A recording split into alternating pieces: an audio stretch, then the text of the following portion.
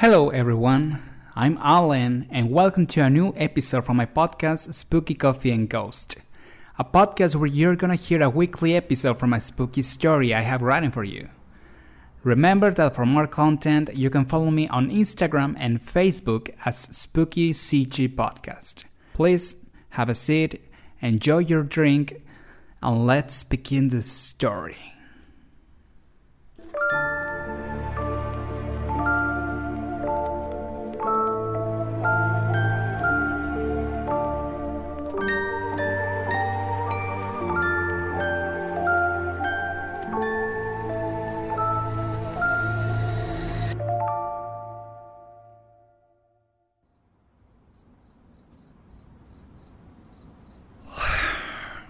I still can't believe I have to wake up so early today.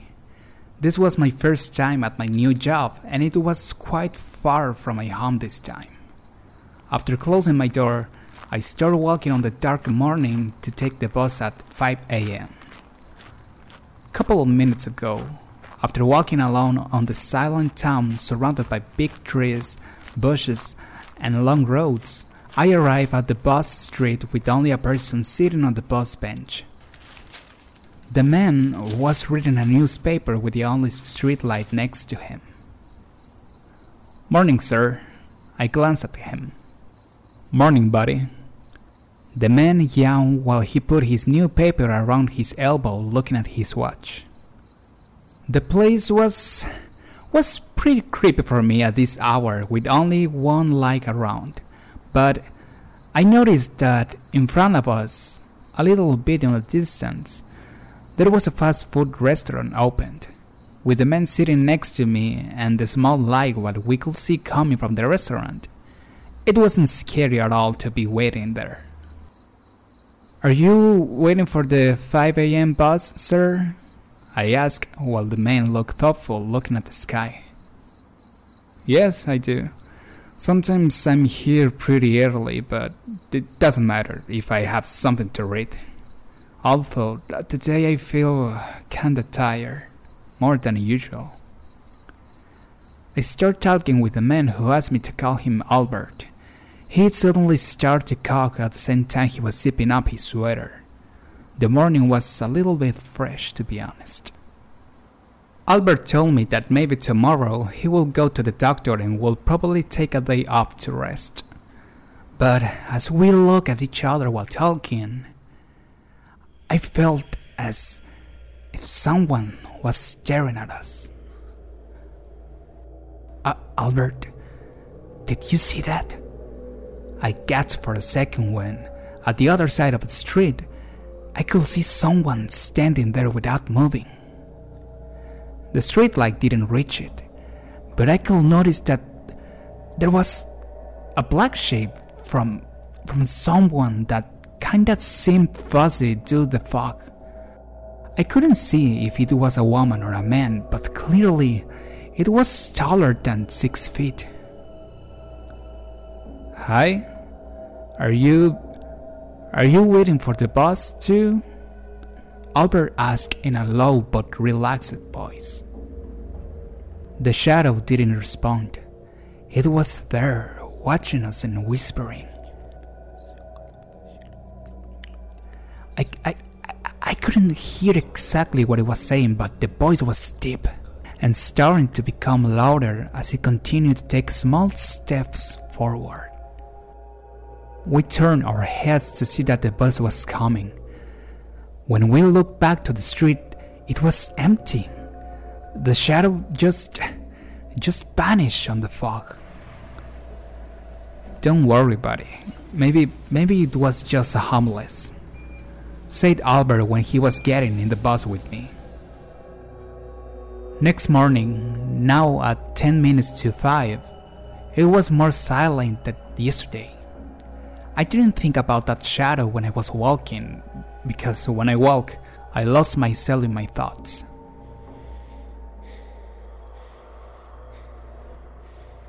When I arrived at the bus stop, it was eerie to see that this time Albert wasn't there. I don't know why, but I turned my head to look at the street. observing the empty road next to me. To be honest, without my friend there waiting with me, I could feel some cool waves shaking me through my spine.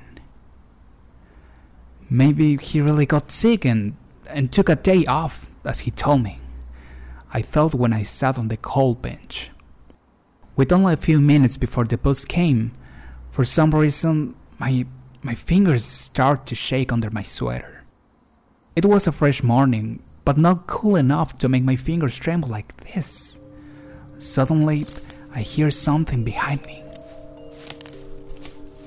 It was a normal morning and without any breeze, but I could hear the sound of someone moving behind the bushes, so it wasn't the wind itself. I stood up in a second to look at the street in front of me, and there it was.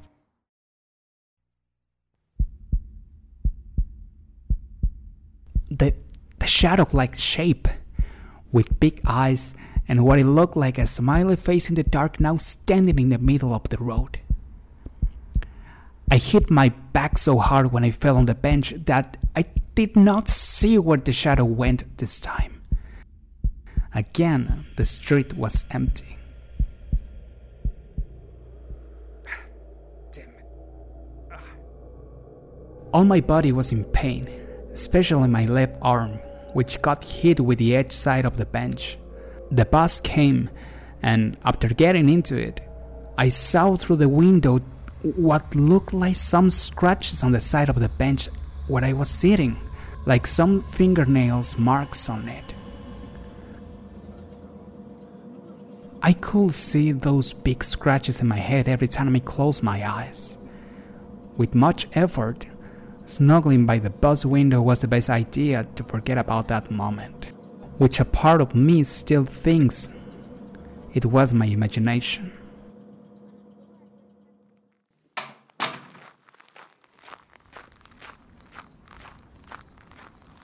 Next morning, I didn't want to go back there. It was the only way to get to my job and I couldn't afford a car. I went to the bus stop, walking afraid with my legs and head shaking slowly as I got close. But this time, I saw Albert waiting for me, when he spoke to me in a serious mode. So, looks like you saw it, right? Those words left me breathless and got me freeze before sitting on the bench. I didn't realize that this time was pretty early, almost 30 minutes before the bus will come. Before I could say something, Albert stood up and stared at the restaurant. Come on, we have time for a coffee. Besides, this breeze is too cold for me, said Albert, who this time didn't look afraid or doubtful. Being in the restaurant was so relaxed for me. Warm and listening to relaxing music on the back was enough to stop my legs trembling. What was that thing? I asked before drinking all my coffee in a second. Of course, it was the decaf this time. I have heard a lot of urban tales in this town since I was a kid, which, as you can see now, they are probably as old as me. Albert told me, looking through the window next to us. An entire landscape full of fog around. I always thought those stories were all a joke to scare me. That story, I remember my father used to call him the Shadow Walker. The Shadow Walker? I said like a kid asking the teacher about a word he doesn't understand. Yes, people used to talk about that creature, animal, or whatever it is, who used to watch us in the dark, waiting for his perfect meal. And people used to say that it lets you know if you're gonna be the next one on his list, said Albert, drinking his coffee. I was already starting to freak out at the table. My stomach wanted to throw out the coffee I just drank, but just in a few seconds. The last words Albert told me made me feel relaxed as I saw his friendly face. Don't worry, buddy. These stories are just a joke. Look at me. I'm still alive. Since all these years, so was you. We paid for the coffee and walked back to the road, where we saw our bus coming. After one of my longest and stressful days at my job, I arrived at home, just wanting to sleep as soon as I touched my bed. Damn it. My left arm was hurting again from the day before. It was hurting so bad that I had to turn on the lamp next to me to rub some pain relief cream on it. When I took off my shirt to see my arm, I dropped the cream bottle on the floor out of shock. There it was, the same fingernail scratches I saw on the bench that night, now on my arm. What the hell? I yelled so loud that my voice echoed in my room. Those scratches look like someone had grabbed me so hard that hurt me, but I didn't feel anything that day. He will let you know if you're gonna be the next one on his list. That phrase Albert told me yesterday hit my head when I saw those red marks on my arm, knowing that maybe those stories might not be a joke, and that probably my life will be screwed up soon.